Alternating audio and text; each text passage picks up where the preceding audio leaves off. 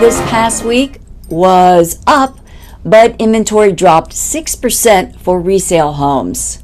212 homes that did settle this past 30 days, those went under contract in about 6 median days. It's Friday, July 2nd, 2021.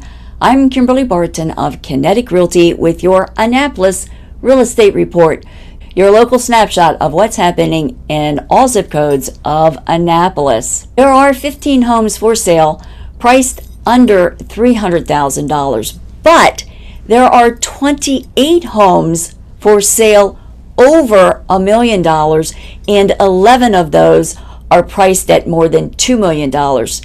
Based on this, the affordability for buying in Annapolis appears to be shrinking. So what does the inventory look like this week? Well, inventory is actually down to only 160 homes for sale in all zip codes of Annapolis.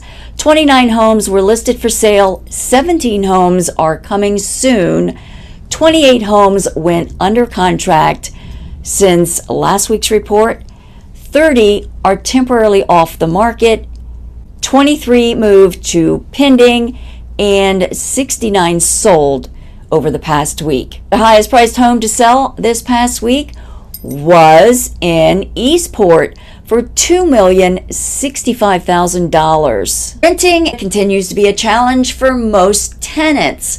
There are only 15 active homes for rent, priced between $1,950 and $6,000 per month, and stats show that rentals are going under application in just 4 days. If you want to know your options for buying or selling, be sure to get our free edition of the Home Seller or Home Buyer Guide.